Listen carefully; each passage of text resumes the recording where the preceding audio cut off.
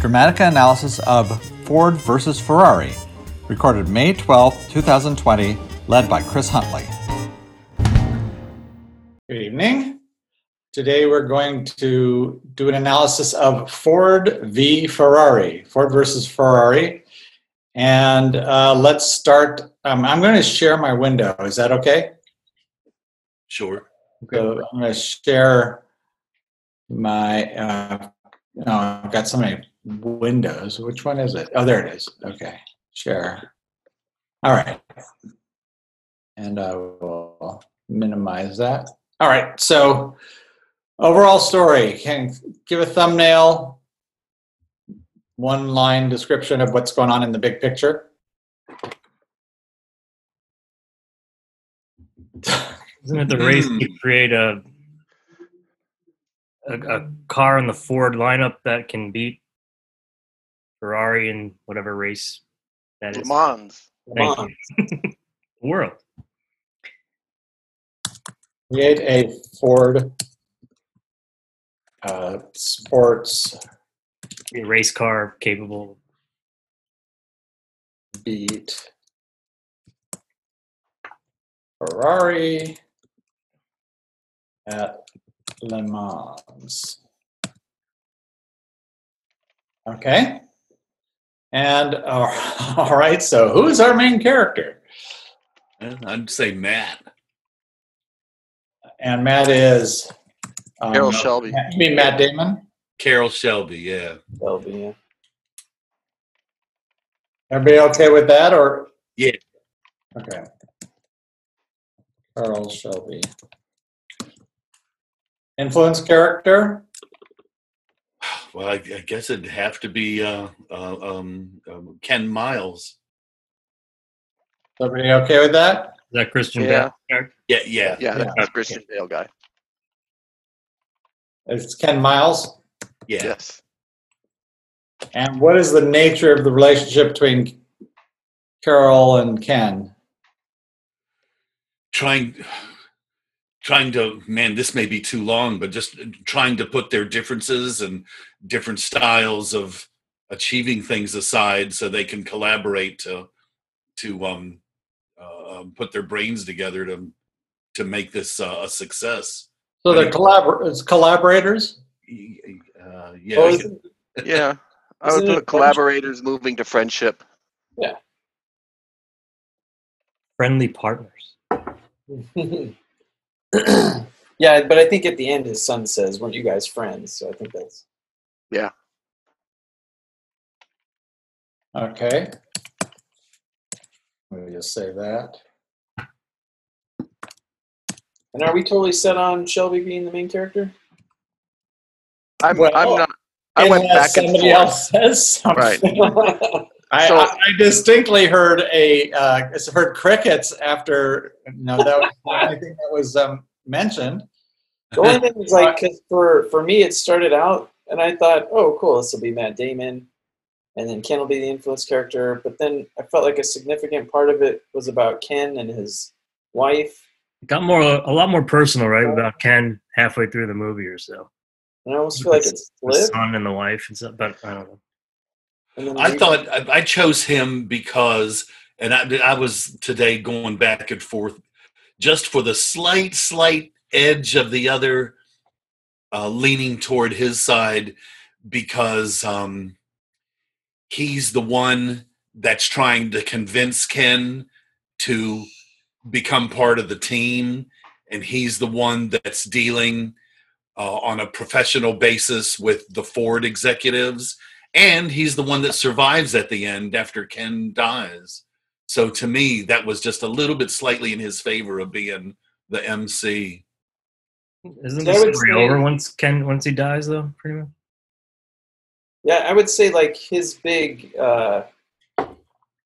decision to like slow down, we're actually like with him as opposed to like seeing it from afar. And it feels like we're in his place. You know, there's even places where he's like, when he's like drowning everything out and the sound is going down of the driving and we're actually like in his place. Seems like there's more of that there was a little bit of it with Shelby in the beginning for sure. but then I felt like he just dropped out to be a protagonist for the rest of it, where like more of the emotional stuff seemed to be with Christian Bale. So I thought that that definitely the emotional stuff was with Christian Bale, but then I couldn't discount that might be in part not with Carroll Shelby because he wasn't supposed to be emotional, and so I can't 100% discount or 100% give that full credence. And then when I looked at who did I learn, as I was learning things, when Carroll Shelby learned them, I learned them. But when Christian Bale learned them, or when Ken Miles learned them, I already knew them because Carroll Shelby already knew it. And it was Carroll Shelby who was informing Christian Bale. And so that's why I ended up going with Carroll Shelby, although I was not real happy, and I really wanted to say that they were handoff MC characters, but then there's nobody else left in the movie really to be an influence character.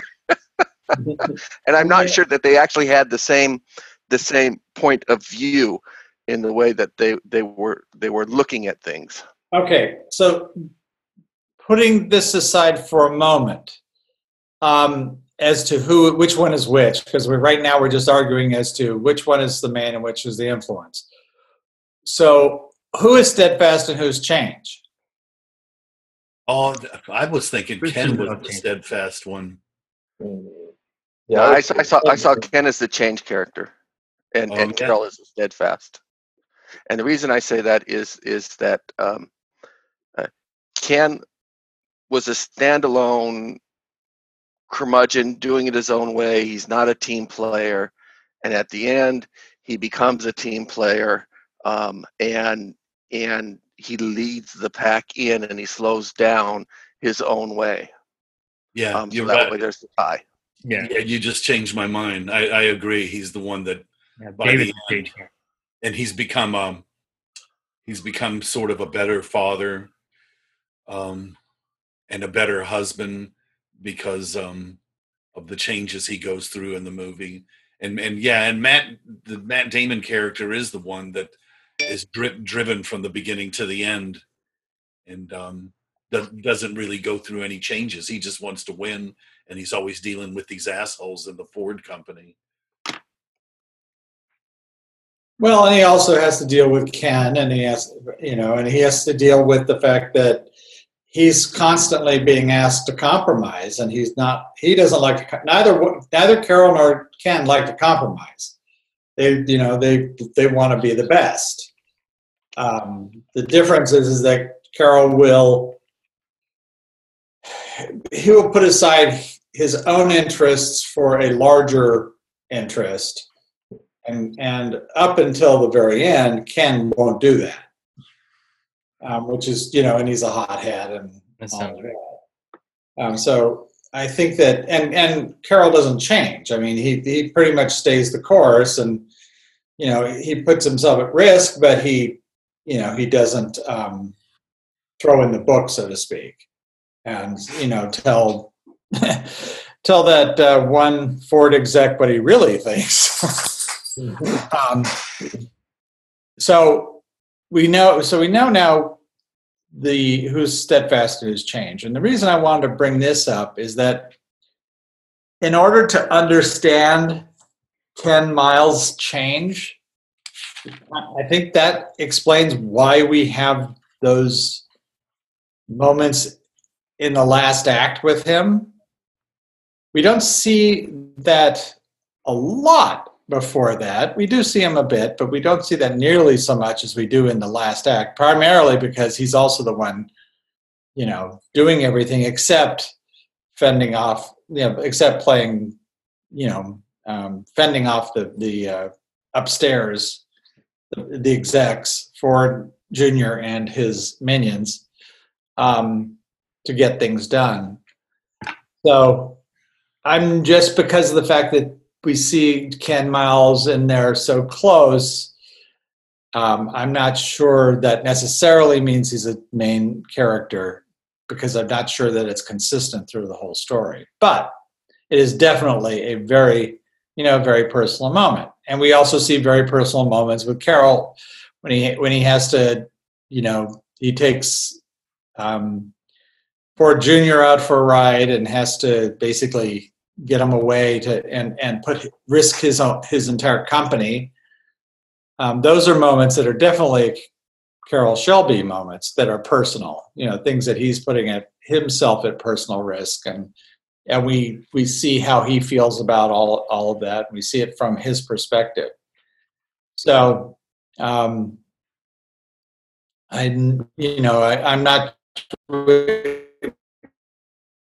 not sure, because with Ken, you get to see a lot more. Like with Shelby, you don't know anything about his personal life or anything like that. He doesn't have one. They make a point of it. I know. I mean, like his personal life is his business. His business is his personal life. That is it.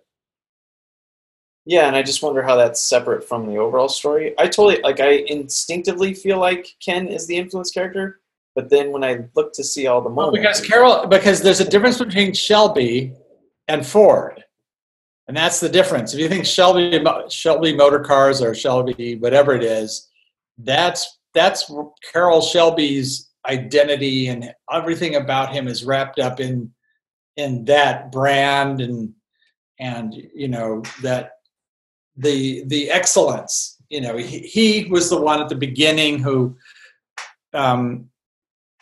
actually, didn't he win the Le Mans or something? Or he won, wasn't the Le Mans? Yeah, no, he won Le Mans. Yeah. And then his heart attack was imminent. Right. His health was at risk. So, I mean, we see him in that position, and he's a man who wants nothing more than to be there, but he can't because of his health. And that's one of the reasons why he, Ken and not him is the one who's doing it, because Ken's younger and is, doesn't have the health issues, and can do it.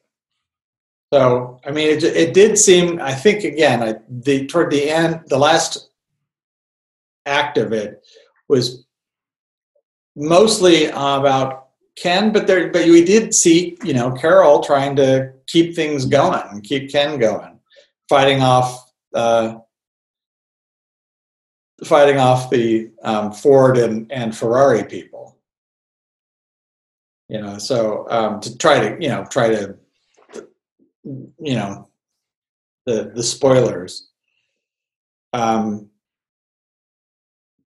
So I'm okay either way, but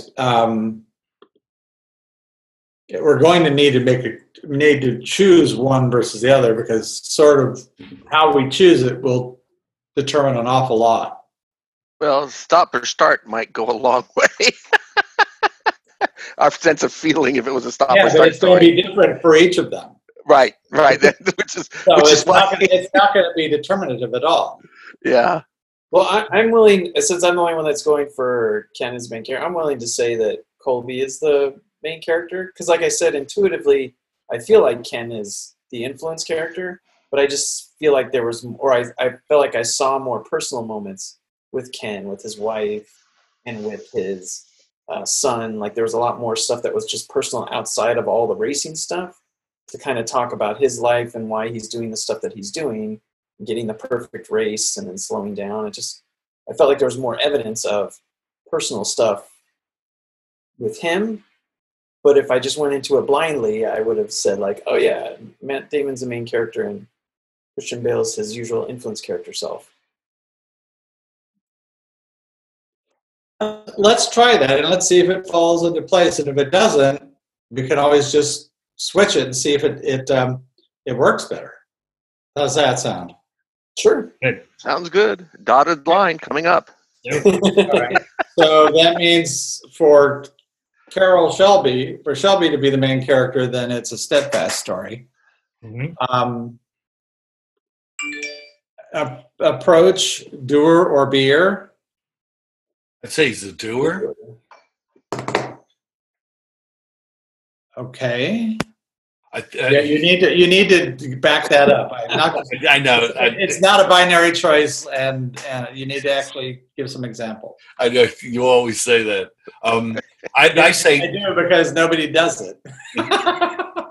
I would just say doer because he's the one that goes to Ford in Detroit and like convinces them this is what they have to do. And when he runs into BB, the asshole that is the one that's like, I'm in charge here, he goes up to him and he's like, no, you're not. You know, I am not going to fucking do this if you're going to take over with your corporate attitude. Now, be careful, because if it's in the overall story, we haven't determined if it's an action or decision-driven story. So, if it's an action-driven story, that stuff is definitely overall story. That's not main character stuff. Okay. So, look at moments. For examples, look to moments that are more personal. For instance, he is running. They're running. He's sort of selling the one car they have, and he sold it to 3 different people. And then later on, his associate comes in and says, okay, I want you to sort of close the deal.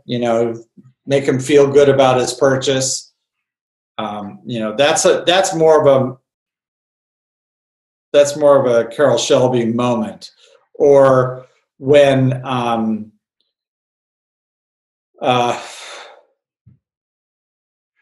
got one.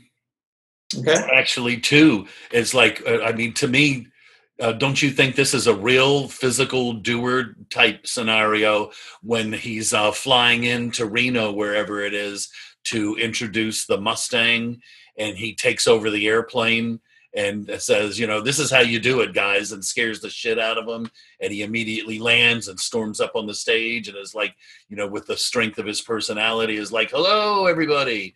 And then also when Henry II. Now, just be careful. A strength of personality is not a doer quality. Just letting you know. Okay. Strength of personality is kind of a trait. So just you're sort of making both arguments. So that's why I was trying to. Okay, and I was going to say the other one was when he gives Henry II a ride and scares the shit out of him. It was like, to me, that was like he knew exactly what to do to get on his good side by putting him in the car while the other BB was locked in his office and was pounding on the window and everything. I don't know. Is that a doer? It could be. It's really, really, really tied to the overall story. That's like an act turn moment for the Ford versus Ferrari story.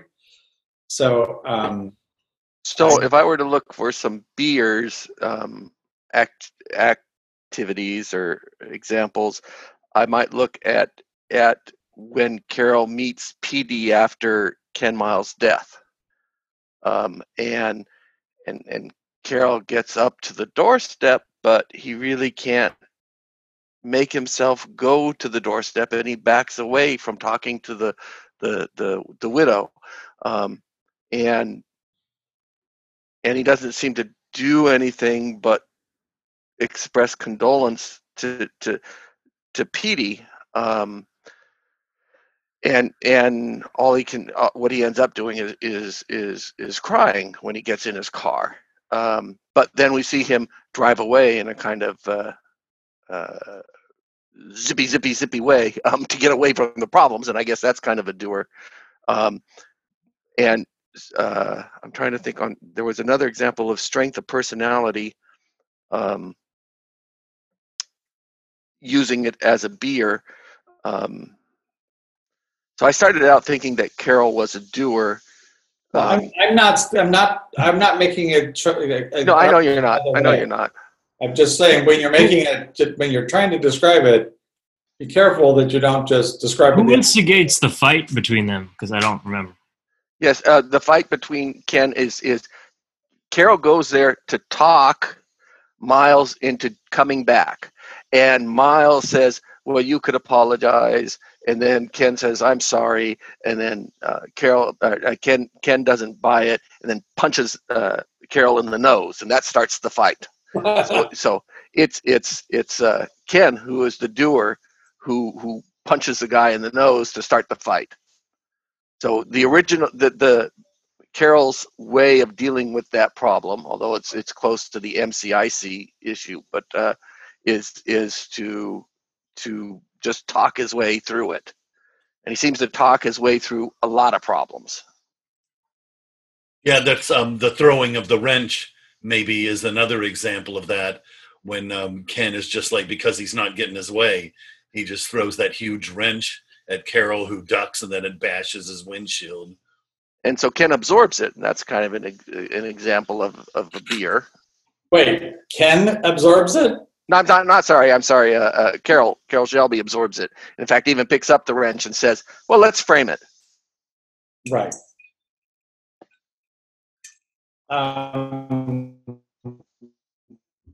Anybody else just want to chime in here? Jim, what are your thoughts? Sorry, I'm eating. I didn't think you'd want to watch me eat. I'm not. Well, I'm all over the place because I think I'm the wrong main character. But I would say I do like Carol or Shelby as the beer, because he does seem able to, or he's more willing to work with people and to say what they need to hear in order to do the things that he wants to be able to do, whereas Kent is just very impulsive, just jumps into the car, speeds around, let's see what we can do, keep pushing everything. He's not going to play ball with anybody, and at the end, he ends up playing ball and kind of slowing down for everybody. And, the big change for him is essentially a beer moment. Yeah. He's on the road, he's in the lead, and no one's before him and no one's behind him. He's like, it's got the perfect lap. So he kind of finds his Zen moment, but it was doing may have been able to get him to that place, but he couldn't enjoy it unless he was sort of looking at it from a beer's perspective. Hence why he could sing HAPPY. Yeah, seriously. Right. So I think with Shelby as the main character, it would be beer. If it was Ken, it would be a doer. Yeah. So, all right. That sounds great. And I think that the hot dogging was, again, he's trying to impress. He wants to be that bigger than life person. He wasn't doing it for anybody in the plane. So it wasn't that. It was just sort of, he wanted to have this very impressive arrival, and he pops out, so for everybody on the ground, it's sort of like, wow, who's this? He's living up to his reputation. I think that was, from his perspective, that's what he was doing. Yeah. He has the mad skills. It's just, he's got a bad ticker. Okay. So, problem solving style, linear or holistic? He's an engineer, right? Wow. Right, but this is also a story. So, how much engineering do we see him do? I mean, it's just, I remember quite a bit. Okay, so give an example of some of the linear thinking. Yeah, that's why I found it boring. Okay, so I don't think that it was engineering, but I think examples of linear thinking is locking BB in the room in order to get Henry Ford alone so he can run his pitch by Henry Ford. I think an example of linear thinking is him seeing BB trying to interfere with the blackboard telling the kid to in the race at Le Mans to do the slow down, and he runs out and he gets that blackboard from the kid, so that way it can't be shown. And so there's a lot of, he does things in order to arrive at some spot, and that's kind of linear thinking. Well, if you play along, then we will get to the next step. You know, he makes those kinds of choices with an idea that there is an end point that we're trying to get to, and the path might have some jiggles in it, but we've got a goal, a very clear goal, and you know, that's established. Now, I'm to me, I'm not sure that it's. I could argue this one either way. And Is him throwing the nut or the little thing on the ground, is that a linear thing or is that a holistic thing? well, it's not a holistic thing in the sense that he knows that if you put, if there's a nut there in a place where you basically are changing wheels, then anybody who sees that is going to make the assumption that it's from, that there's a miss, you know, it's not on the car that they just let go out. I mean, I don't think that's, he's trying to just mess them up. Okay. I'm not sure. That's why I said, you know, of the two of them, I don't think Ken is holistic. But they don't have to be opposites, right? No, they don't have to be. They generally are, but they don't have to be. But I mean, of the two of them, Ken is very linear. It's like, you're doing this, you push me here, I push you back. I don't know. Anyway, it was, let's just leave this one alone. Everybody Yeah. heard that? Is the flyby a holistic thing? Is that? Well, to me, the problem with the flyby is that there was no problem involved. Yeah, but I mean, He was just showing up, but it wasn't like he was faced with the problem that he was trying to solve. Well, Either. yeah, Anyway.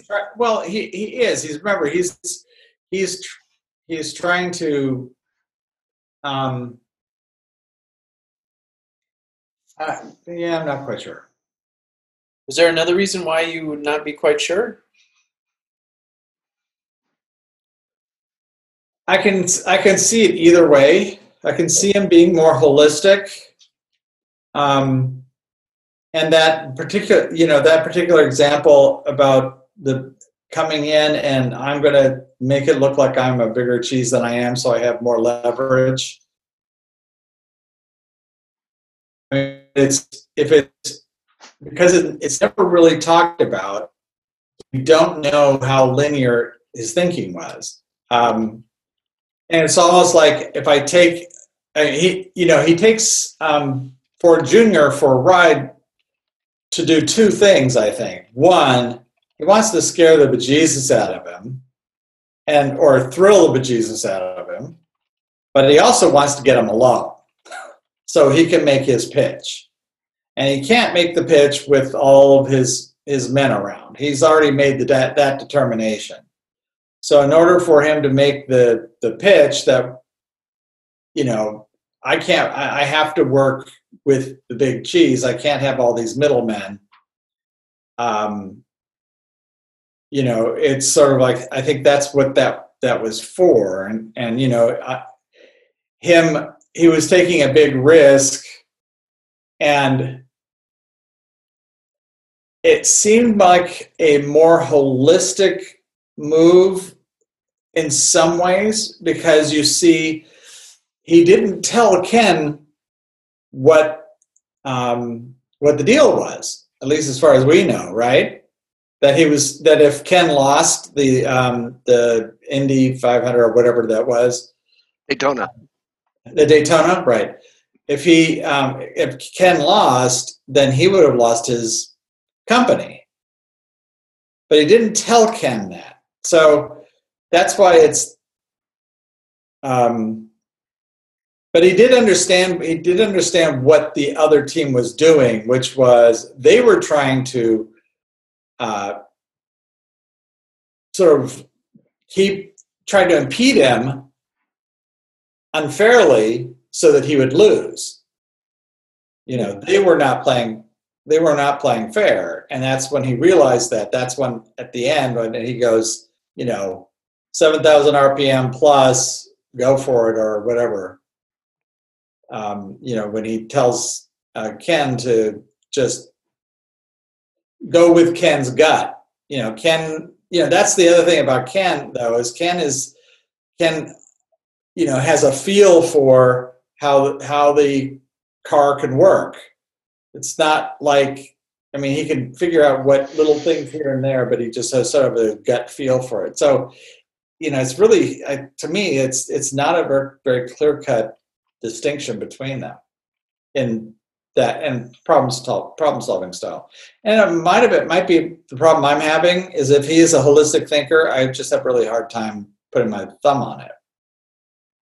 The definition of holistic, I was just looking at this, relating to the idea that things should be studied as a whole and not just as a sum of their parts, like solving problems one by one. You're seeing like the entire world as a problem that needs to be solved, and right, and that probably sounds more like that.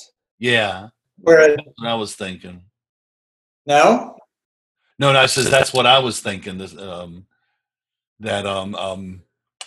Maybe he's looking at things that the goal is to win Le Mans, and he's not solving problems like one right after the other in a linear way. Well, for him personally, the goal is to solve Shelby motor cars. And he's having to deal. Do you think this adds to the holistic argument that he's having to deal with all these personalities, like everybody from Ken to Henry II to the BB asshole and so you can be a linear thinker and have to deal and basically try to put. When you're a linear thinker, then you try to put things in a pecking order or in a stratified order, stations, status, as opposed to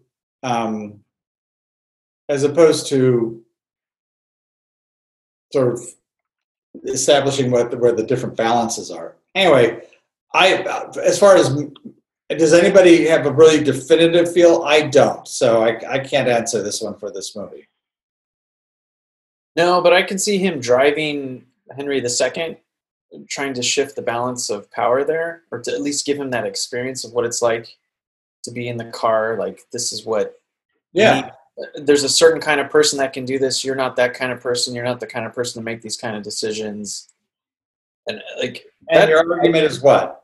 I didn't even think of it, but that sounds more holistic to me than. Yeah. Well, that's what I'm leaning toward that particular example as well. If he was a linear thinker, he would have said something like, now that we're apart and I've got you alone, and he sort of does that, but then he doesn't go back and tell Ken, okay, here's what I've done. Here's our goal. You need to beat him. Otherwise we're toast.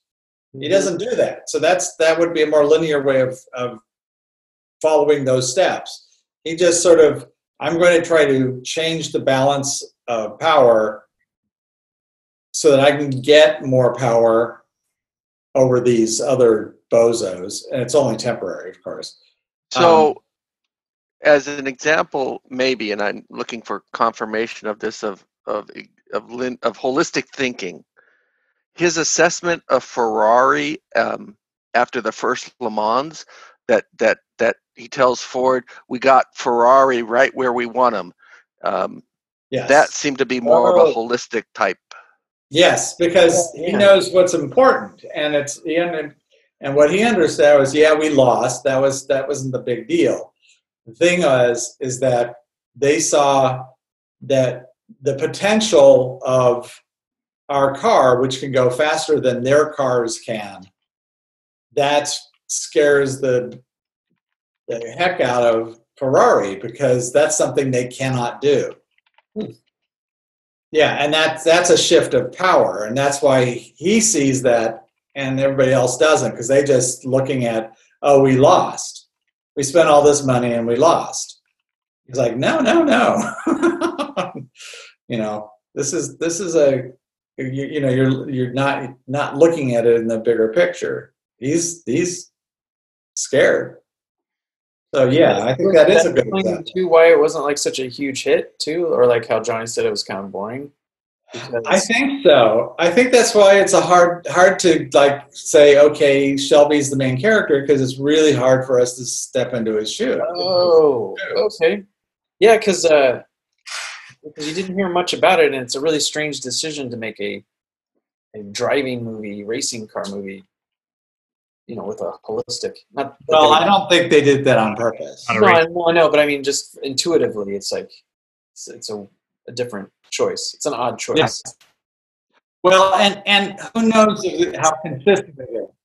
It may not be that consistent. I don't know, but let's leave it alone and just see what our choices go. But I'm leaning toward holistic, and especially when you were talking about the definition of linear thinking or male mental sex, that sounded exactly the way Ken was describing the problems with the car. He says it's doing this little part you got to fix, and then you got to do this little part you got to fix, and you got this little thing, and then it wants to take off if you go over 110 miles an hour or whatever, 180 miles an hour.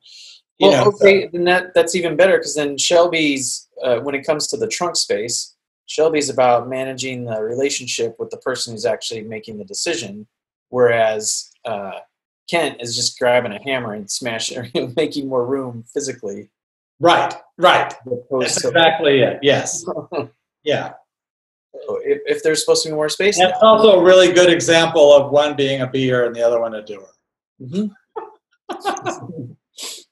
I mean, a really stark example of Ken being a doer and Shelby being a beer. So I want to. Well, okay. Let's just go for it. Fine. Yay! Yeah. All right. Story driver, action or decision? Has to be decision. Okay. And why? Well, okay, that because I like the beer for Colby, because he seems he's ready to make all the kind of choices that need to be made. There's all the decisions, like who's going to be the one driving the car. I have made this choice. I'm in charge, and I'm saying, now I've been promoted to this position. I'm taking this. I'm taking this stance on it, and then that creates all kinds of different actions that people have to do in response. So where do we see that? What's an inciting event? What's the closing event? What's the first? So the closing event is the decision on who won. Oh, okay, or is it? Oh, yeah. Yeah, I mean it's a decision. He thinks he won, and this is it's in essence a sports movie. We need a decision who won. It was a photo finish, and Ken lost, and that was the end of the story, basically, right there. So I have a question: is this really a Ford versus Ferrari story, or is this a Ford versus Shelby story? I think it's a Ford versus Shelby, really. I mean, if I had to do it, I would say that Ford and primarily BB, but I did not like Ford either. They're the antagonists. They don't want Carroll Shelby to win with Ken Miles. Yeah, this is the part, and I'm sure you'll get into it later, but that the whole antagonist thing, because to me, it's called Ford versus Ferrari, and to me, the inciting incident is when Henry II tries to purchase Ferrari. And then Ferrari, when he finds out that he's not going to have any control over what happens with his racing at Le Mans and other places, he's like, you know what? Tell him he's not his father. He works in a big, ugly factory. He makes big, fucking ugly cars. And all the guys that work around him are a bunch of whores. And to me, that's kind of the inciting incident to where Henry says, tell him what he said about me. And when he finds out, he's like, we're going to kick this motherfucking Dago's ass. And so to me, that was the thing that got the gears going. So to me, it's definitely a Ford versus Ferrari thing, despite the fact that there's like all these machinations and animosity toward the guys that are trying to achieve that goal. Is there an earlier one too where he shuts down the production line and says somebody better come to me with some kind of idea, otherwise just stay home? He's like leaving the decision up to them what to do.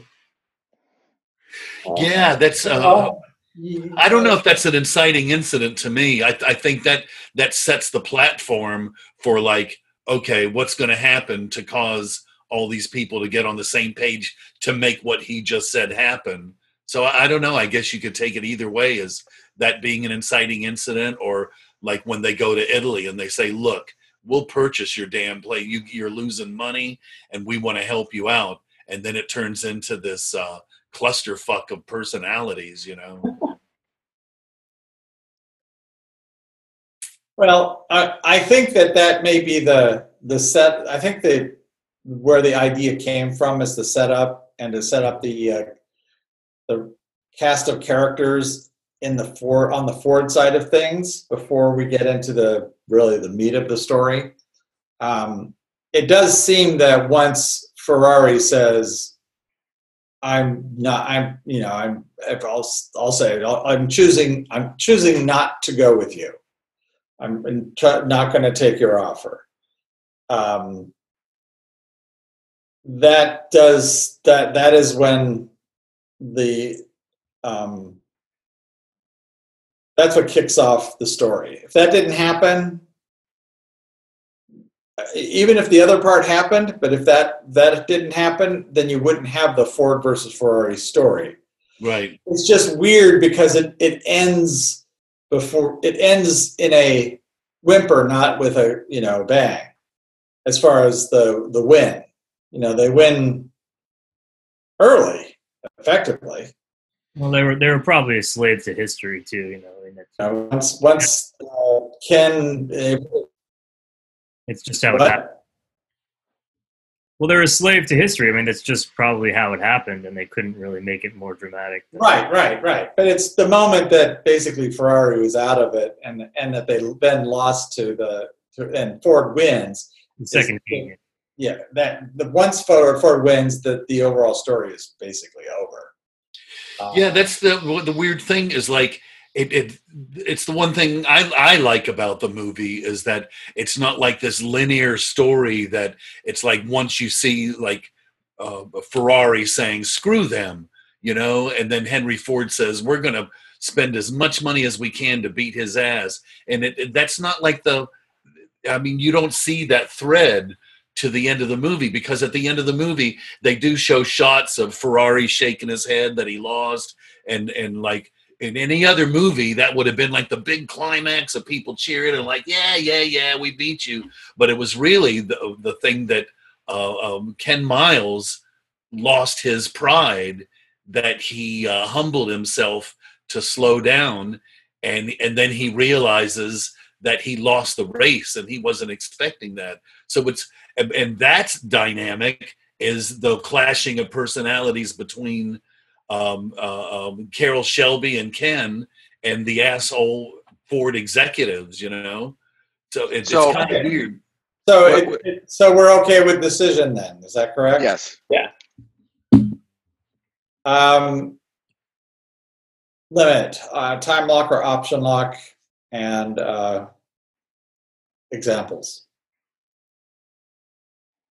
The option lock, the decision. Not a time lock. 90 days. They said 90 days. The option lock that he decides to please his corporate masters by slowing down. Well, that's okay. That is an option.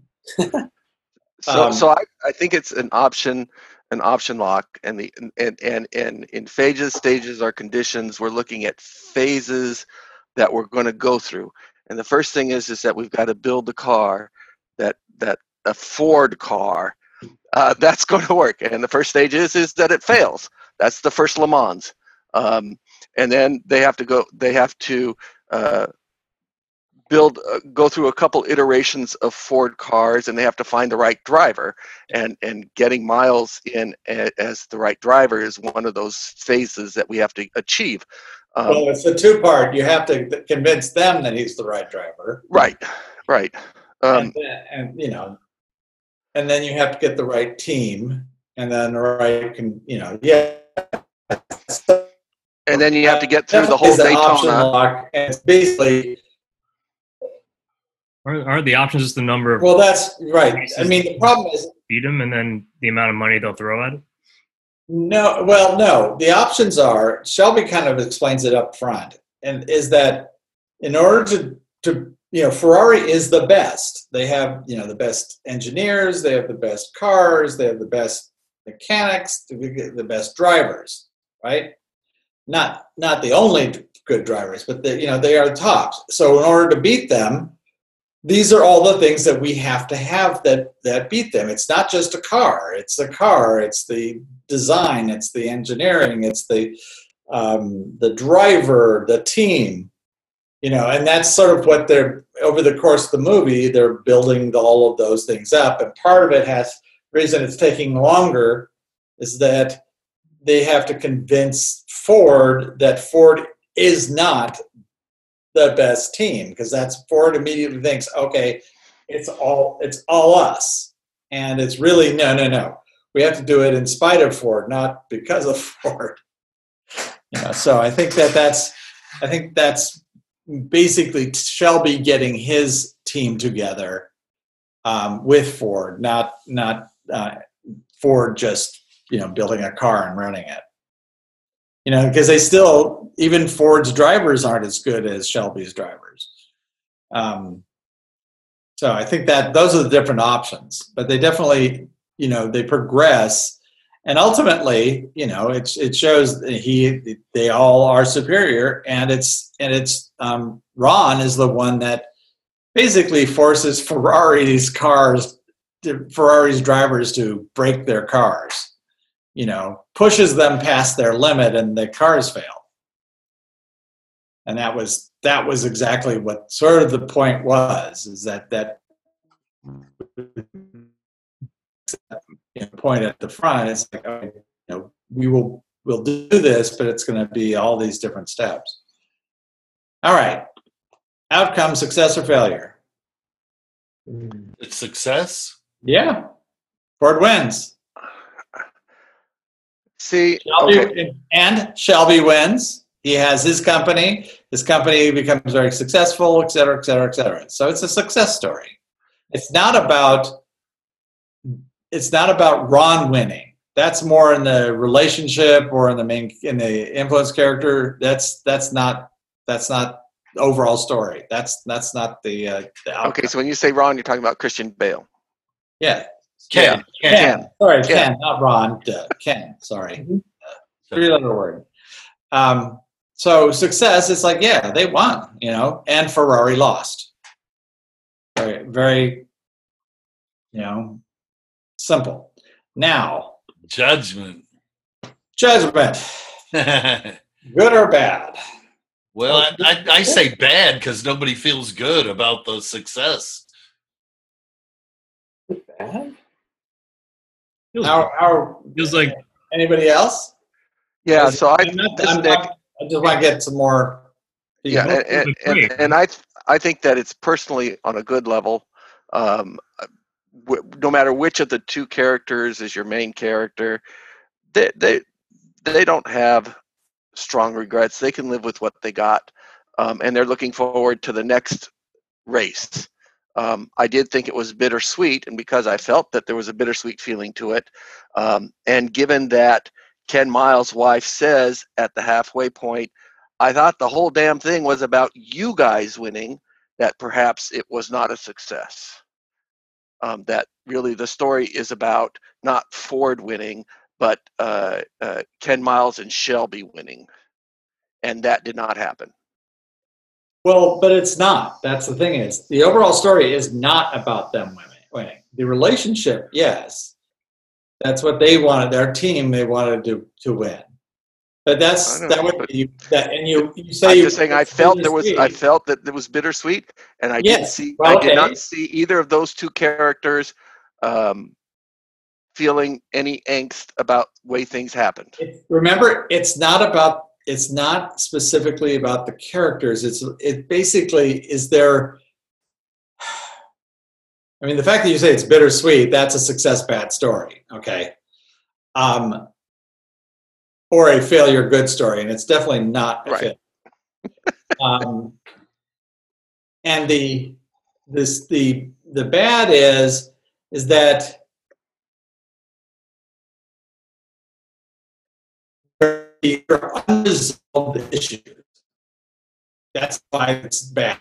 It doesn't necessarily mean it's terrible. It just means there are unresolved issues. And we felt, certainly Shelby feels it, even after the end of the movie, and the whole scene when he goes to go to see the kid and the wife, he feels bad. I mean, he can't even go really talk to them.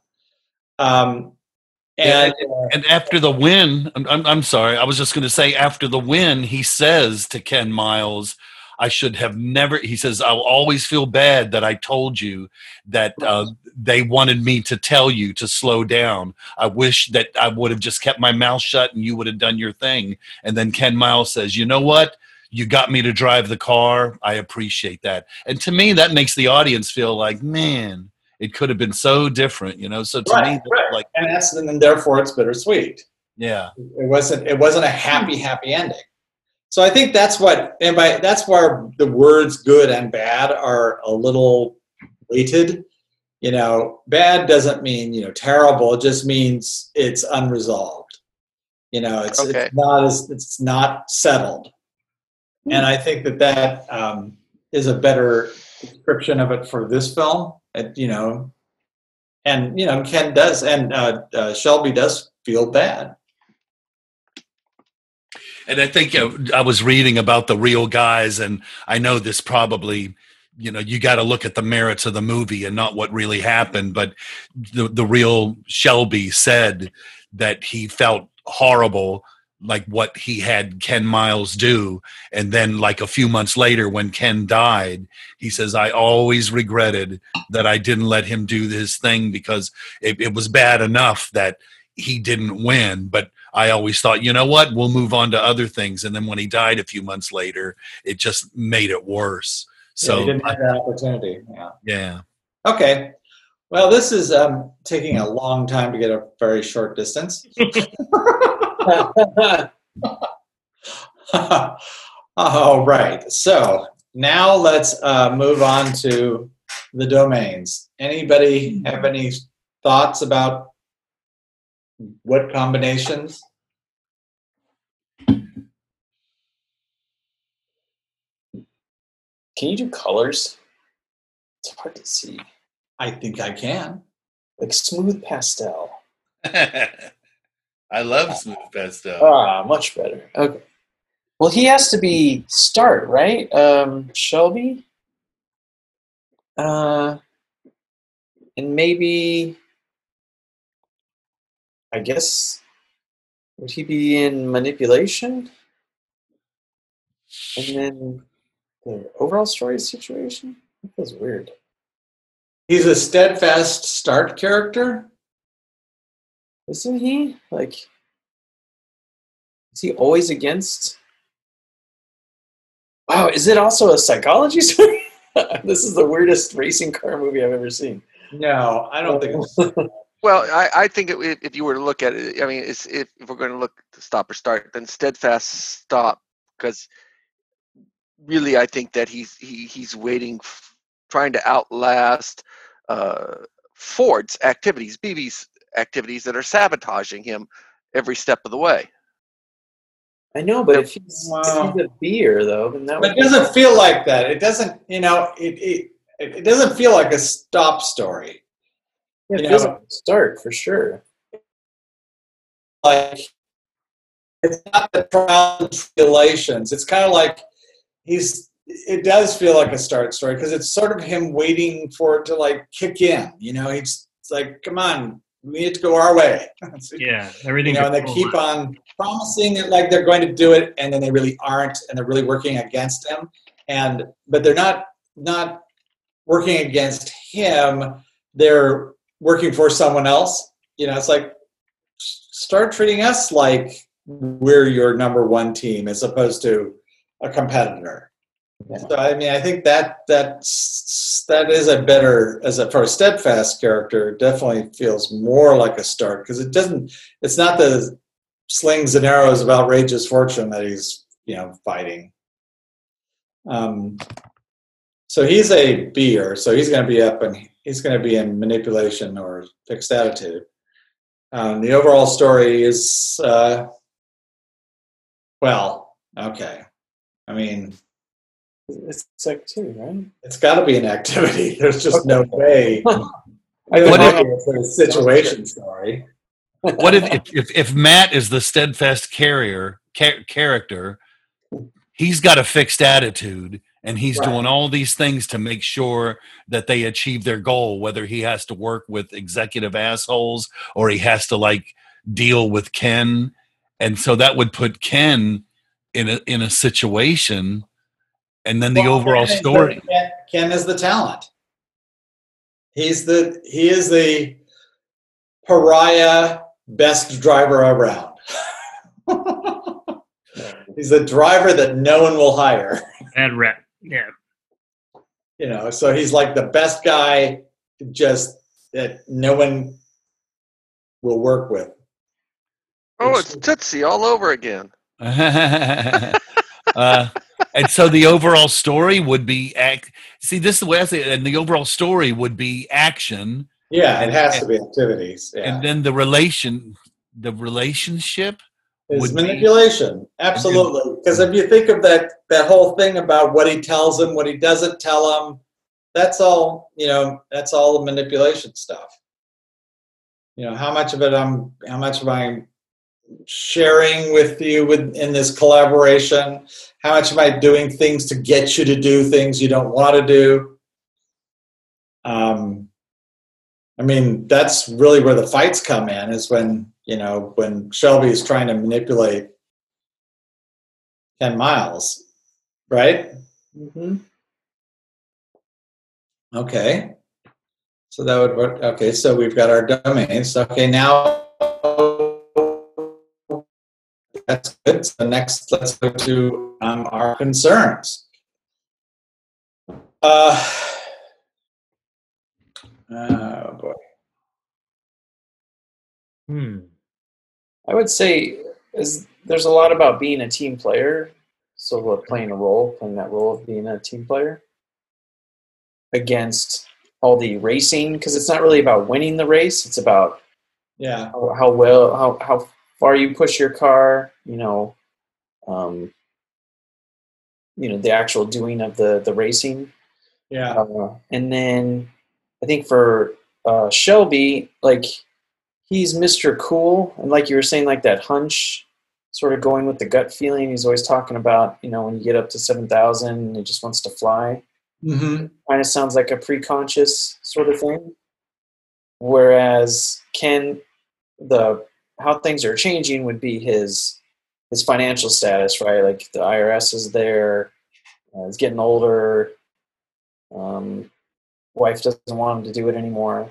I would think that would be the right. That okay. Sounds good. It's kind of like the natural fit. Mm-hmm. That's what it's sort of the expected, but it's kind of nice to have something that's actually going what you might expect it to do. Especially in this story, the holistic success bad beer race car movie. Beer holistic race car. No wonder nobody wanted to see this movie. Beer decision holistic. The weirdest. Yeah, that's why it's just a strange. Take all the drama off the track. Exactly. Well, yeah, effectively. They do have the race stuff, but it seems sort of pro forma. It's good, but it just sort of is by the book. It's eye candy. Yeah, it's not. Yeah, it's not story, No, not story. except a couple places where they need to, the Ken and the other drivers. There's a little more going on. Okay, so if we go into our overall story, Oh,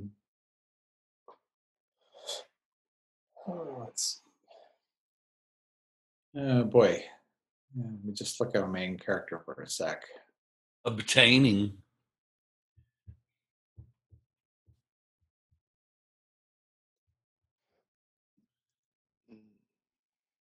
Innermost desires. Oh, interesting. Okay.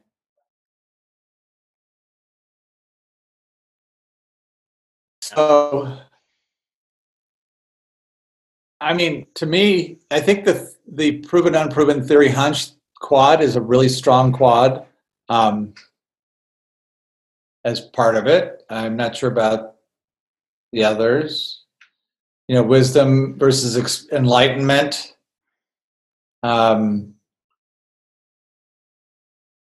Which is the difference between, I mean, that's the wisdom enlightenment, I think, describes Shelby and Shelby's team, whereas maybe the experience, skill, this whole thing that really is good for them, the overall story.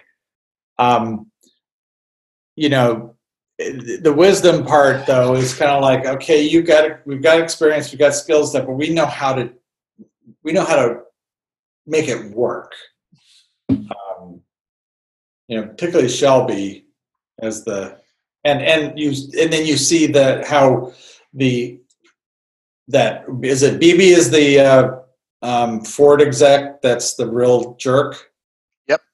Okay, so I mean he's making all sorts of things that are definitely not wise decisions. They're not based on that at all. But that's just, I don't know. That's just off the top of my head. Anybody else got some suggestions?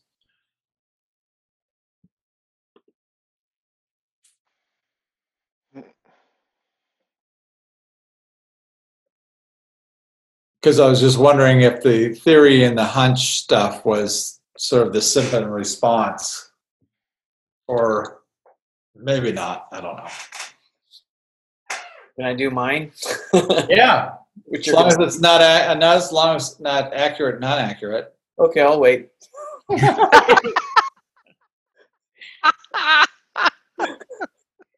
gonna be every movie this. I won't say anything. Every story in 2020 is.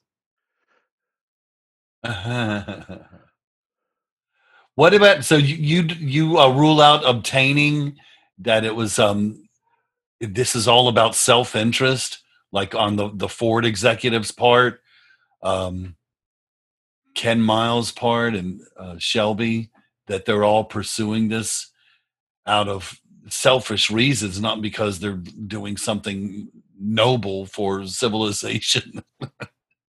Does that work, or is obtaining going the wrong direction? Well, I think that if you're going to go with obtaining, then you have to be in all four quads. So obtaining innermost desire, and changing one's nature and the future. So right now, everyone's in the top right quad as far as as if you you see it with things changing and playing a role and doing and impulsive. So all the quads have to stay in the same geospace.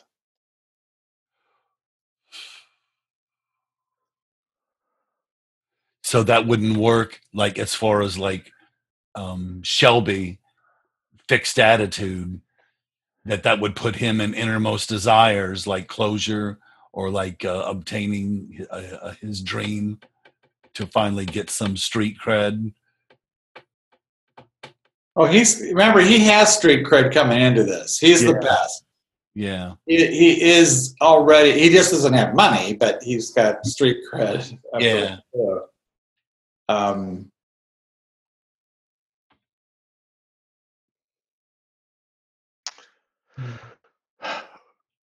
Well, let's run. Let's run with proven and unproven and see what theory and hunch come up as symptom, and flip it the other way, and then see how that works with the other characters, and then our other perspectives, and then we can see what else God leaves us.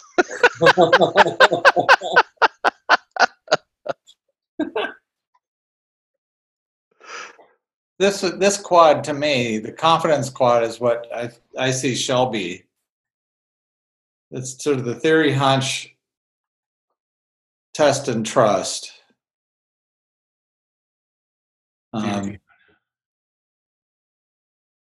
Not sure which way it goes though.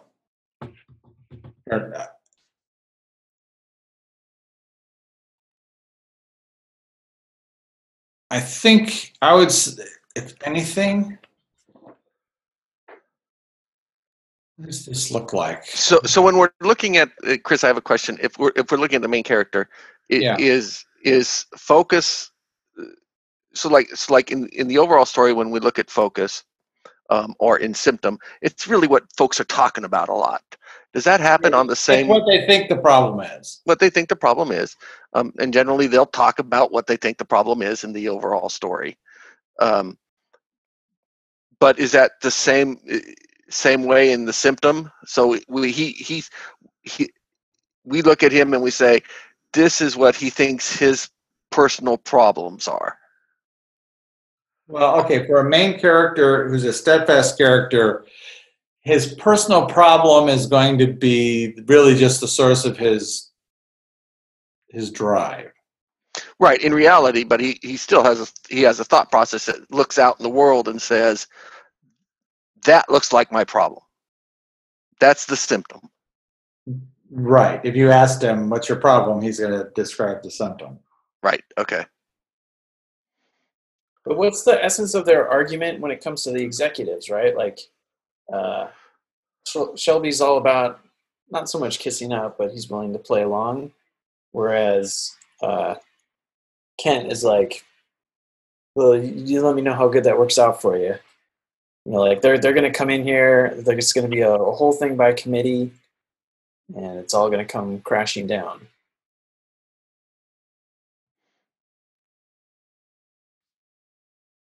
Right? Isn't that like kind of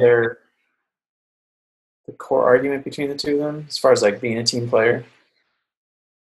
Yeah. But as in which domain are you talking about? Well, because it's a steadfast story, so it's like it'll be overall story, the relationship story, and Shelby, right? They'll all have the same focus and direction or symptom and response. So that'll probably be like the majority of conversation will be about around those two elements.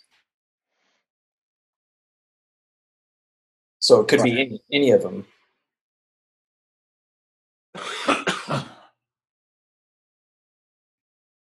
So I don't know if that conversation is particularly hunch and theory, or is that a non-accurate? No, it wouldn't be. I mean, test and trust would work.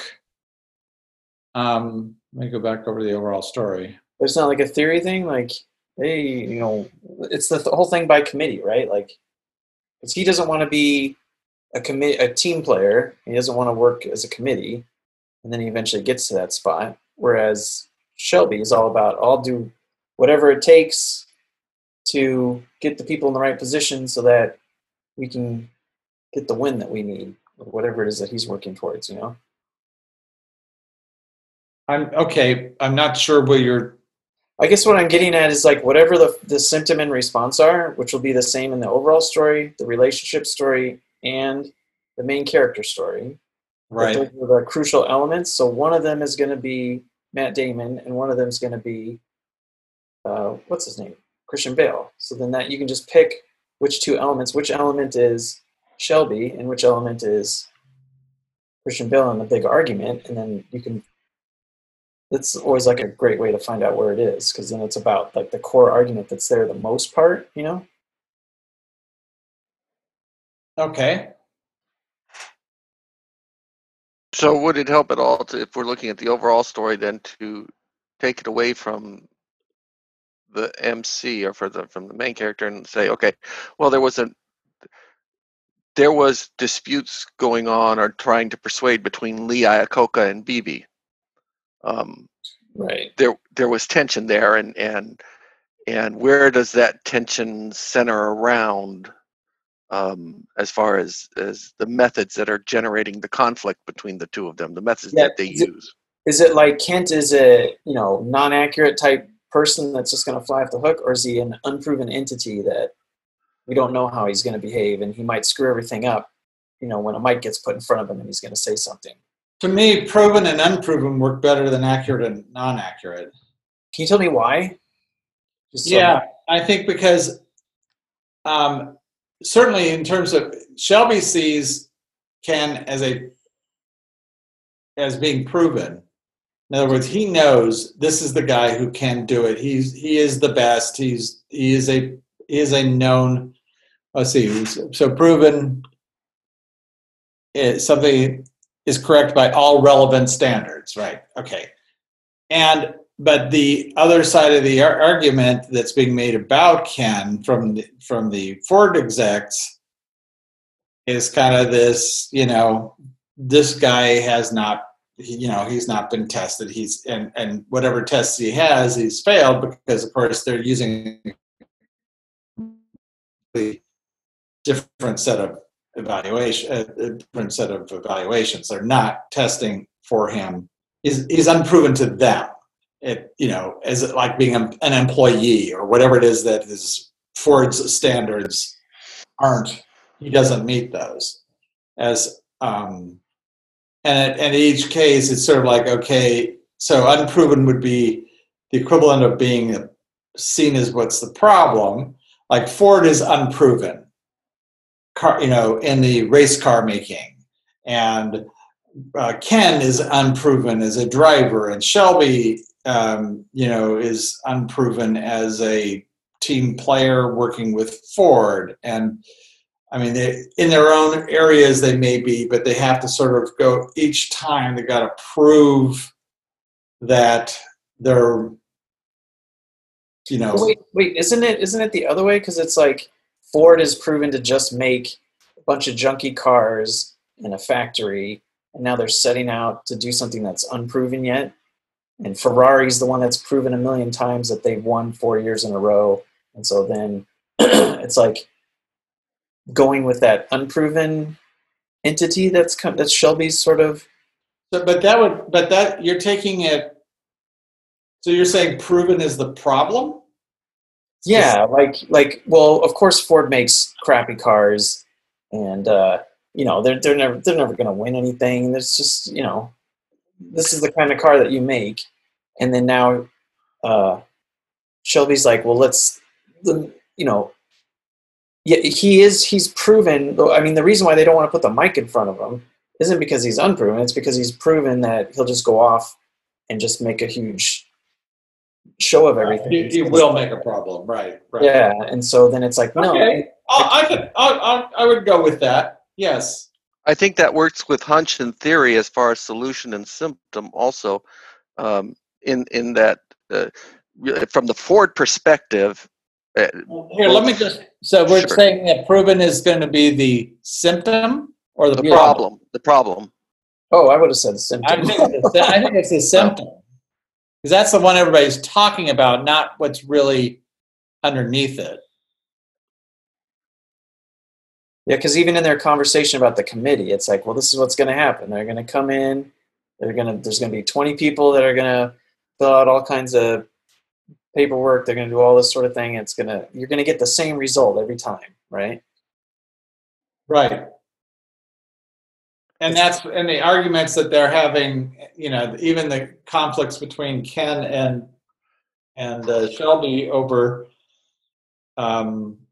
about Ford, which are not that many because Shelby doesn't share that much with Ken about it. he sort of protects him, I guess. But Shelby kind of knows who these people are, what they're going to do, but he's hoping that they'll sort of unprove them. He's kind of like, well, these are the kinds of ones that'll do this, but that's really problematic. But Yeah, they're doing something they've never done before. they won't. Yeah, maybe they won't, but of course then they do, and so he's got to do something that that he's never done, but he's got to do some behavior that is really unproven if it's going to be effective. Toward the end, it's like basically ignoring absolutely everything that Ford says.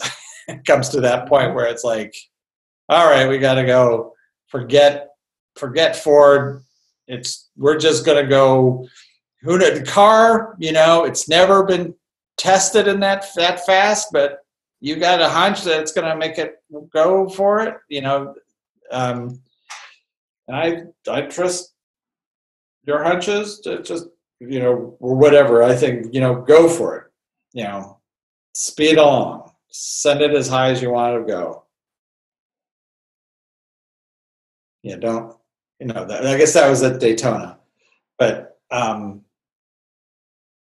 that's okay. Let's just see what that does. We're probably not. Are we down to a single story form? No. Okay. 2. Down to 2. And of course. Because of the style. Oh, you guys we went with holistic? Yeah, no, we did choose holistic. Okay. And if we chose either, then we would have the benchmark. So that's okay. Let's see. So we're looking here. So we said an issue of wisdom, problem of hunch, solution of theory,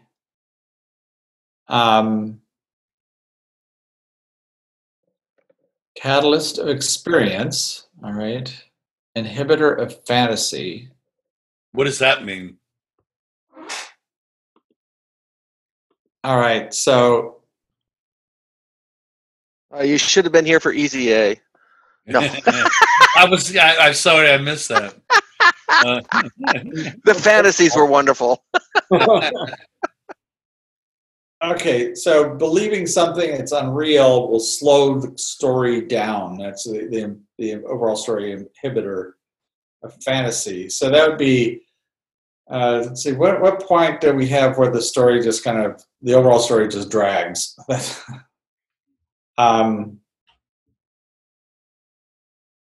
Or just is put on hold.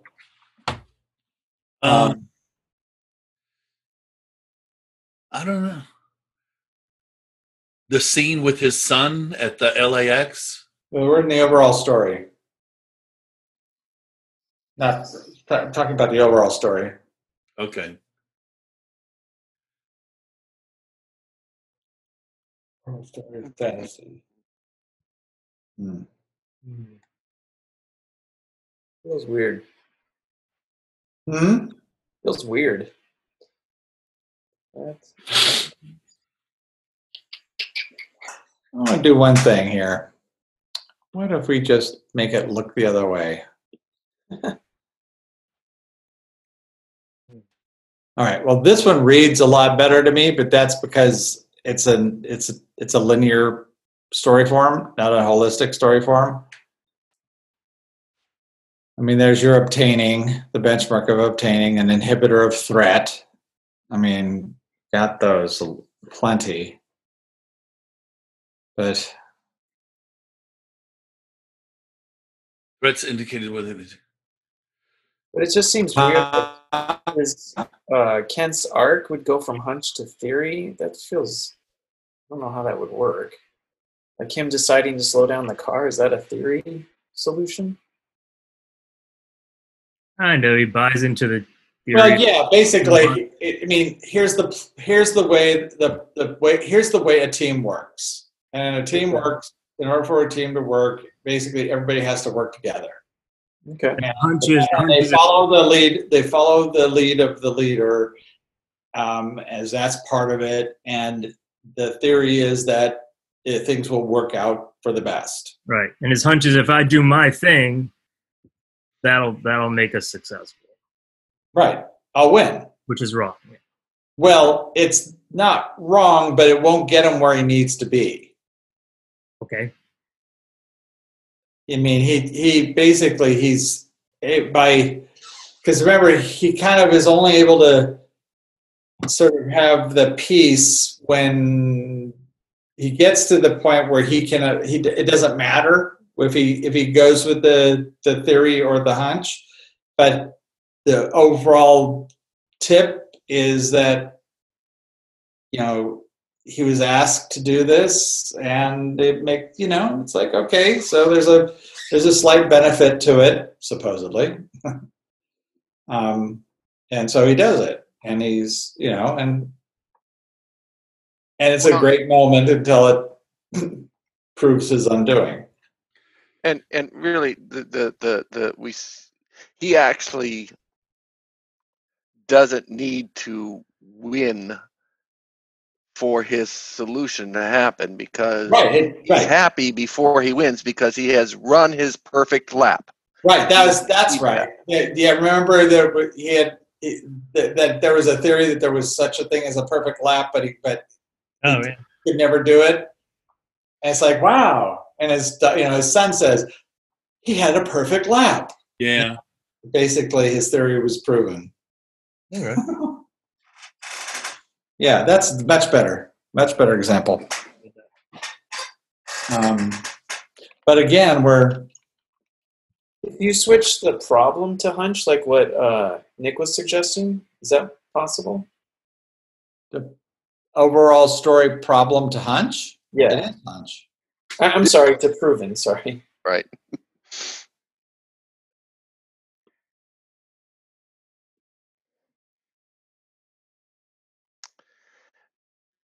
And the reason why I was kind of liking that was just because if I look at the Ford people, what they see out there as the problem is all these hunches. BB doesn't like the hunch about what Lee Iacocca has. Ford doesn't like. Everything's about being a Ford man. The theory is you have a Ford man for a Ford product, and that will sell the cars. Yeah, and I also like that for Kent too, because then I always felt like his perfect lap was accurate, hitting that spot, and then kind of his solution of unproven. I had to get it in there, but yeah, I will accept that. It's more so because the unproven, because it doesn't win, so it's like an unproven thing. Right. He's actually able to go into that spot. That feels stronger to me. Yeah, I think so too. And the problem being that the thing that it's everywhere, but they're not talking about it, is the argument that you made about Ford being it's proof that Ford makes crappy cars. Yeah. And that Ferrari makes winning sports cars, race cars, and all these different things that are proven that are troubling as long as you're looking at them as being proven. When you look at it as being unproven, then you can see beyond your what's already been established. How does that sound? That sounds good. I still think I like the holistic one better, though. I know you keep switching it back. Yeah, I know. My feeling is it's holistic. My brain says I don't like it. So that's 100% right then. That's why I said my feeling is it's right. So I'm feeling it's right for the right reasons. Mm-hmm. But it just makes my brain hurt trying to figure out how to. I think the benchmark of understanding is better than obtaining, because we don't see them get the things. We do see, particularly Shelby, getting a better and better understanding of how Ford works. Yeah, and they have to come to understandings.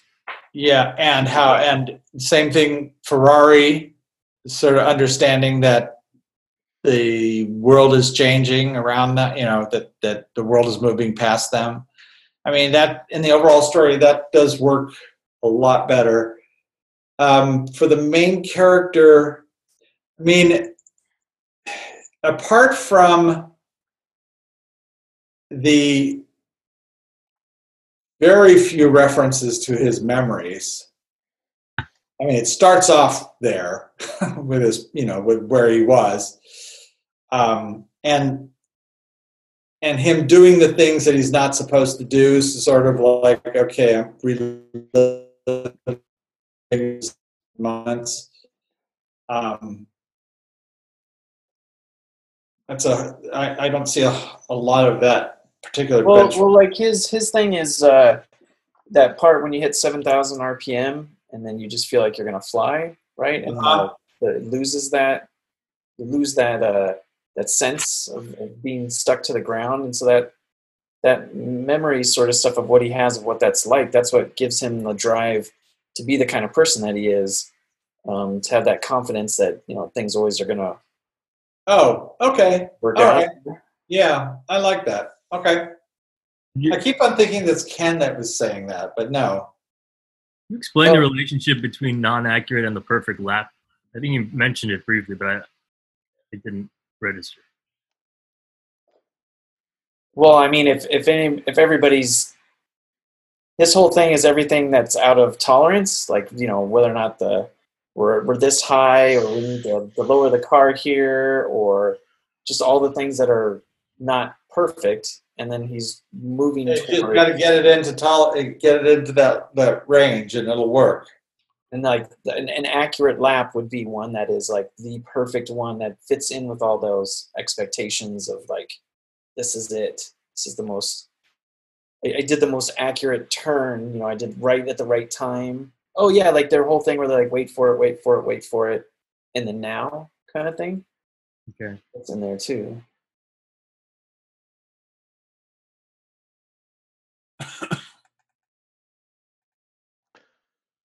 So And that instance, I do. The one thing I do like about this, I do like it when choosing the way we've proven as the overall story problem. I do like the main character problem of trust. Yeah, because he is far too trusting. No, he really is. That's right.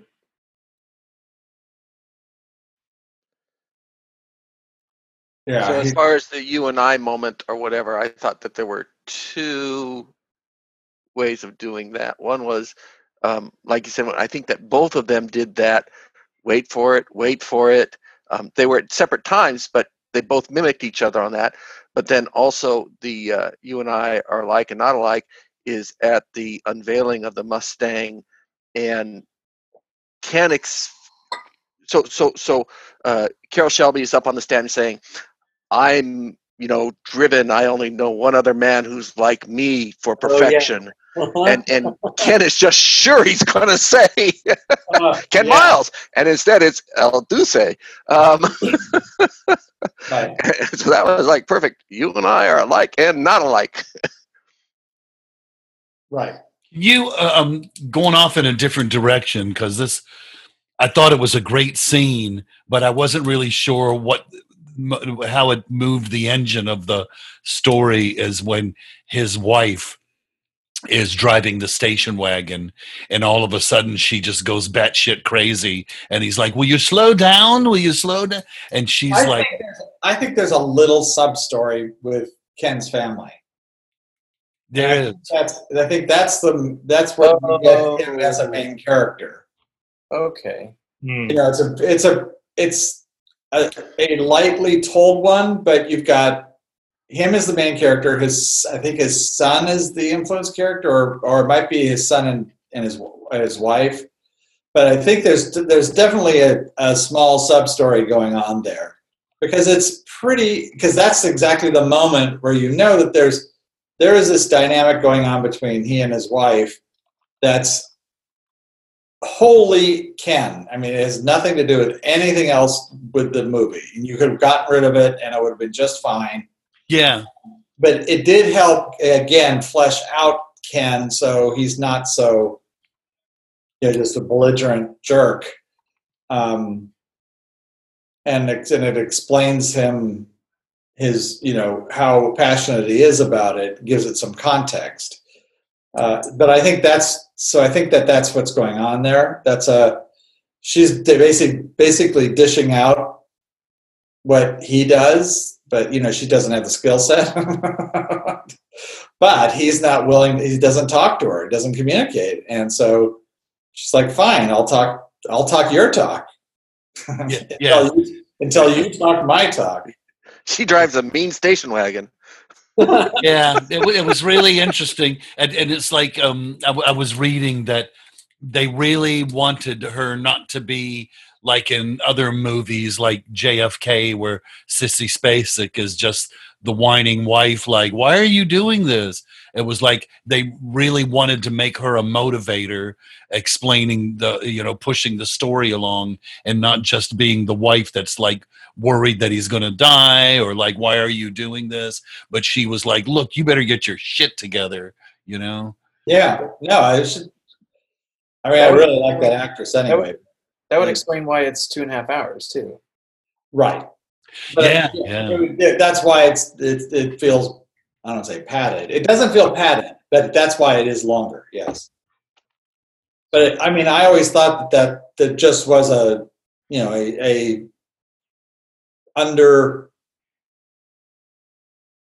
lightly story told relationship. Because you could cut those moments out and you would still have some. You'd still have this story, yeah. Yeah. It just wouldn't understand Ken's change, and because you wouldn't understand Ken nearly as much, and since he's the influence character, you generally don't spend time on their change because they're not the main character. Yeah, it was weird. So And see, that is. I think that's where some of the confusion comes, like as we were talking at the beginning, there's a valid argument for both being the main character, but it was scenes like that Matt doesn't have. Most of his really face-to-face scenes are like with the Ford executives and Ken, but Ken, because of his family, has these really wonderful scenes that would make him the main character, like that with his wife, and then when he's sitting on the runway with his little boy, and he's like saying, can you see it? Can you see like how the road leads to what? And the little boy is like, I think I can. And it's like this great philosophical moment that he has about what racing is all about, and like what makes a good racer and a mediocre racer. So he has all these wonderful scenes to describe his character, but he's not really the main character, Right. Well, he is. He's just not in the same story. Yeah. So for me, it was different. I know what you mean, like the ad nauseum, the racing, which cinematographically it was great, but for me, it made it an interesting racing movie, like compared to the other ones from the 50s and the 60s that really had a lot of meat to it about the characters, like scenes like that they added. Yeah. Okay, let's just look at some of these others. Okay, so for Ken, we see how things are changing. Issue of security. That works pretty well, both about him and what he's has an issue with. Unique ability of threat, and a critical flaw of enlightenment. I think that's interesting. The critical flaw of enlightenment, because he knows, he basically understands how all this works so much better that it comes off as a bit of a know-it-all, and can't abide by anybody who isn't as enlightened.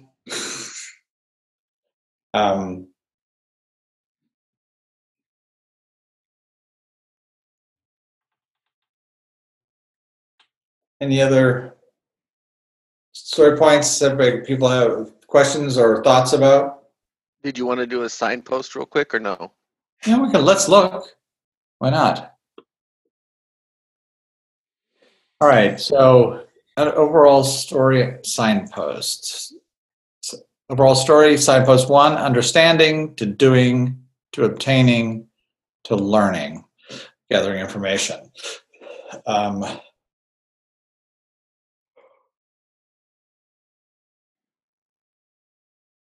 like the main character. Memory to innermost desires, contemplation to impulsive responses. I mean, if you look at him in this, particularly in the last act, Shelby is, practically sweating bullets and is really jumpy because he's realizing he's being screwed over by the folks upstairs, and so he's doing everything he can to keep things going, Alive and going. yeah, and not I mean, ultimately, he has to even sort of hold his impulses down to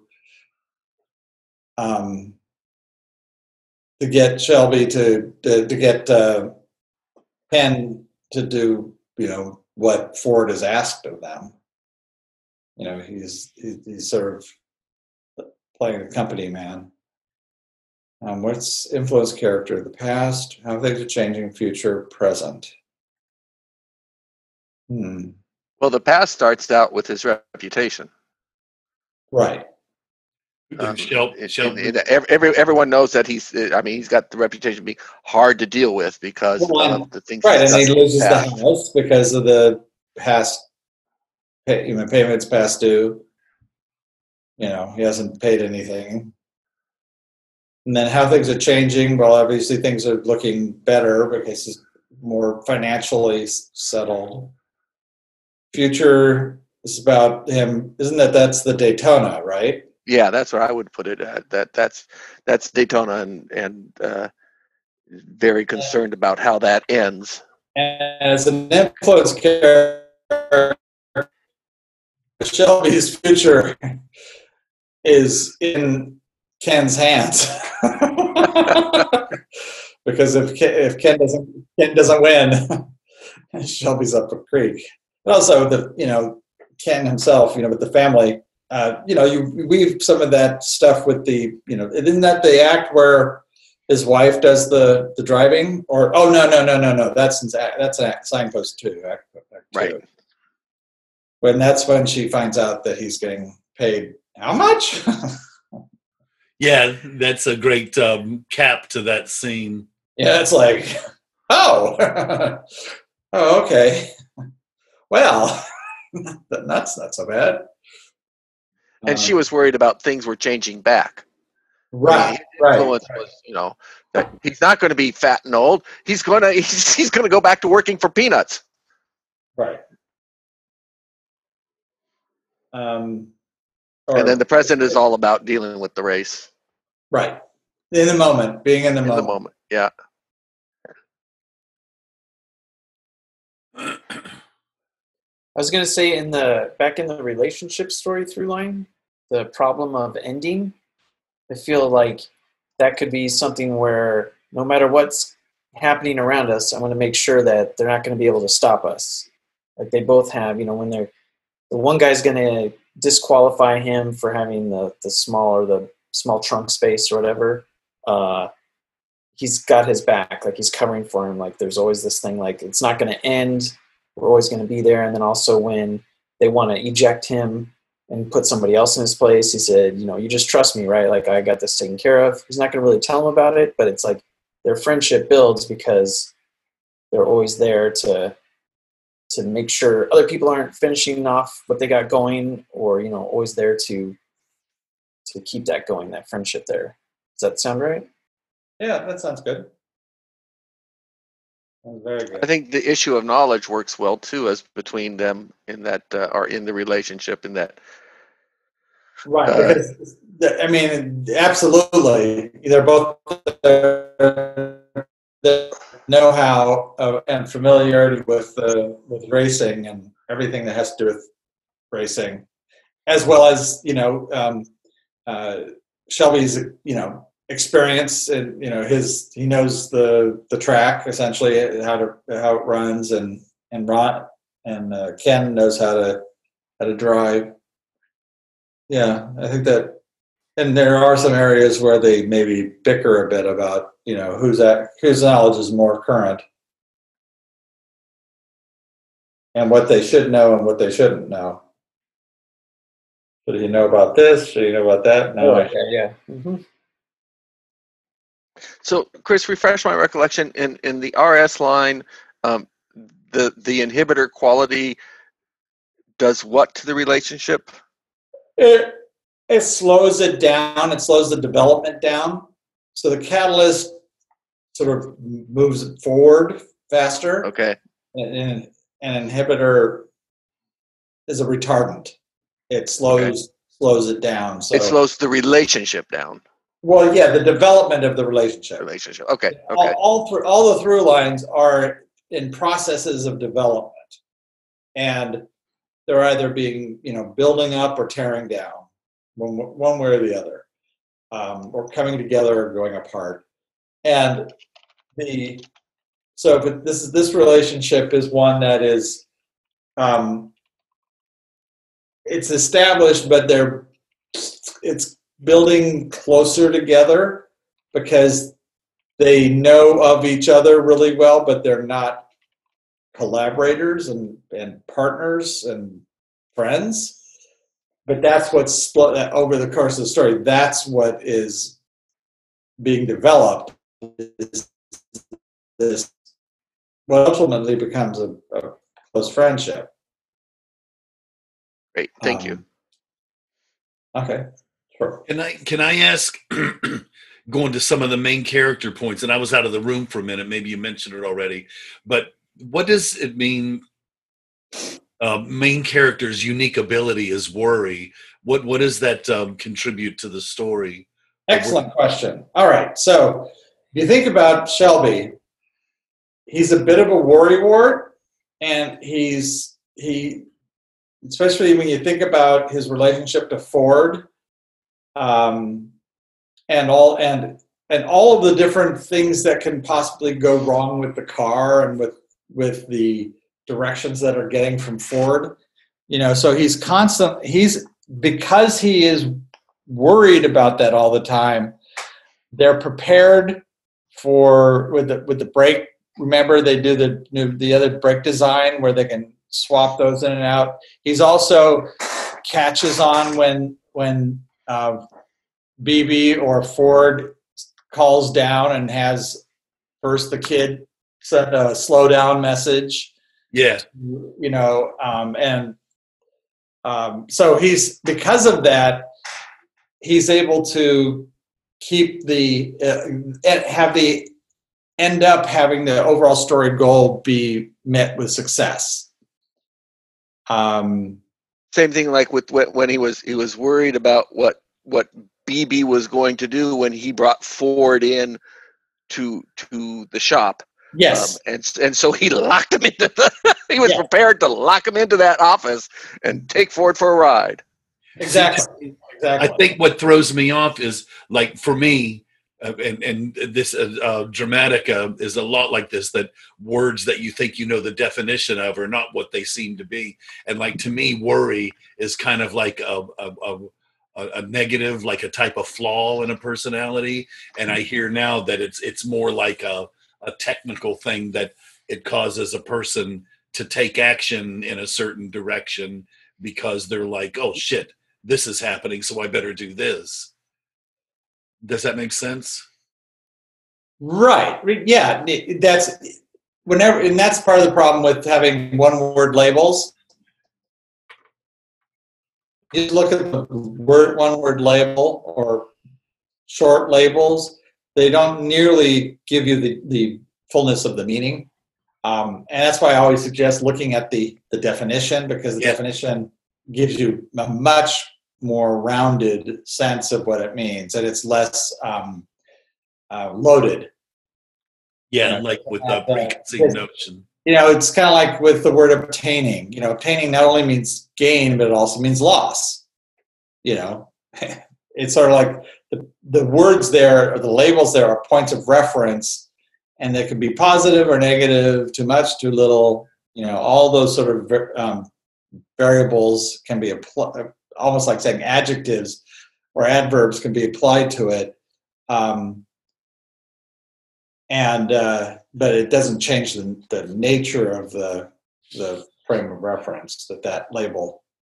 So that leads to my next annoying question: is these are not annoying questions. I'm saying it like a little sarcastically.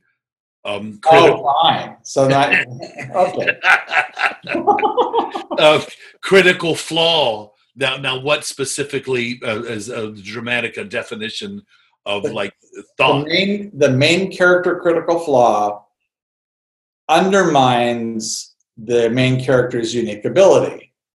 So it can either be something that is going to undo the efforts that the positive that the unique ability has, or it might inhibit the application of the unique ability. It can be, it can be either side. It doesn't have to be one and then the other.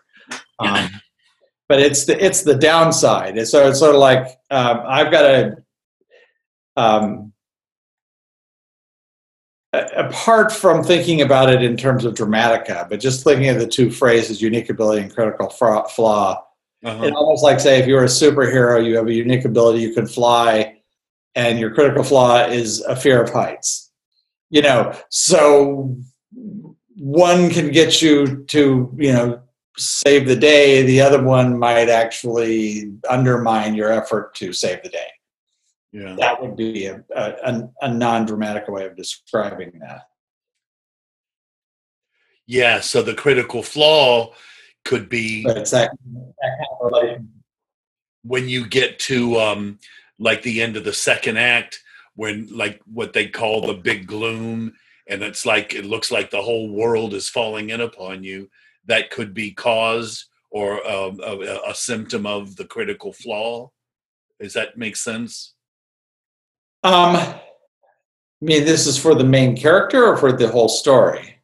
Yeah, like like how before movies dive into the third act, that they show the montage of everybody totally miserable, and the music is playing, and there's like remember the context of this is the main character. Okay. So that's why you really always have, there are always three components when you're looking at this window, for instance. There are always three contexts. There's the domain, the main character or the overall story or the influence character of the relationship. So that's part one. Yeah. And then the part of that domain, so that through line, so you've got the domain, concern, issue, so the main character domain, as opposed to the overall story domain, which is a different context. And then the value that's associated with it. So main character domain of fixed attitude means that the main character is someone who has a fixed attitude, or looks at, or either embodies a fixed attitude, or people associate that attitude with the main character. Okay. As opposed to the overall story, which is what everybody is dealing with.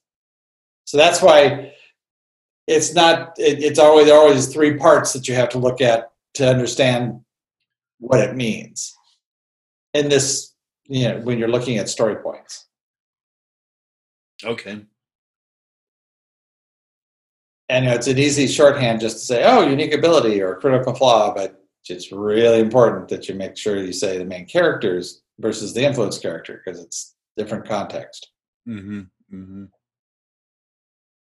So just as an example, consider a possible example would be thought is kind of like consideration, and the way that he considers things, especially at Le Mans, when he tells Ken Miles, he's considering it all, and then he makes the decision to go ahead and tell Ken, well, this is what they want you to do, and that could have overwhelmed everything and led to a failure.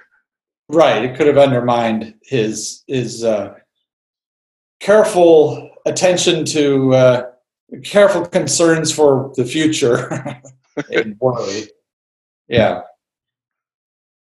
So expressing thoughts or even thinking something, even having thoughts, it's like, oh yeah, I hadn't thought about that.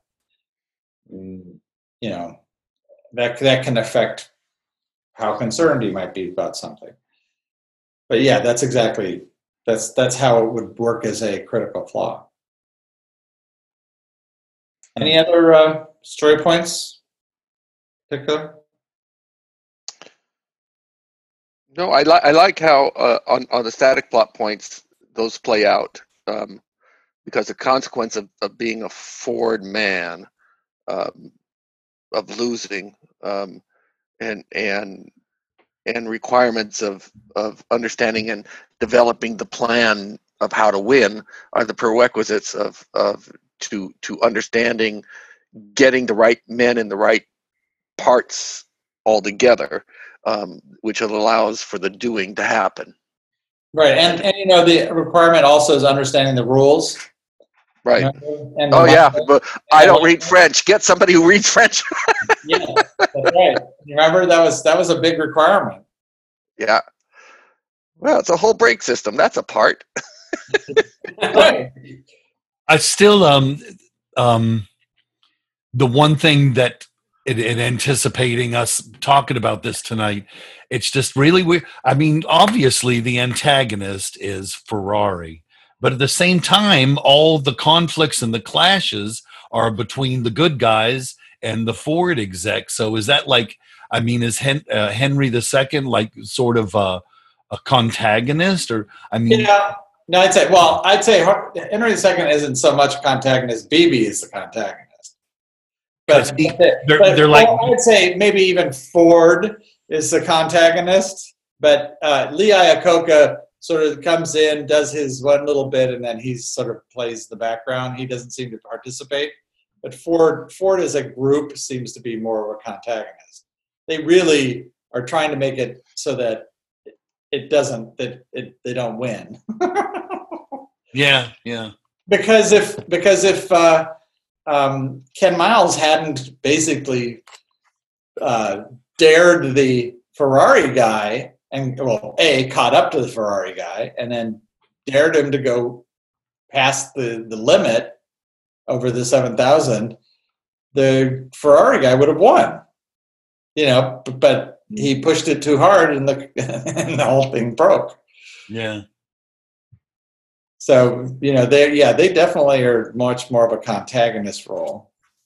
Because they don't want him to fail, they just don't want him to be first. They don't want him to do as well as everybody else. But they want it all to work out, though. And that's definitely more of a contagonist's role. Yeah, I see what you're saying, that the Beebe character, that they're all on the same page that they want to win, but Beebe is like, I want to do it my way and I want to get credit for it.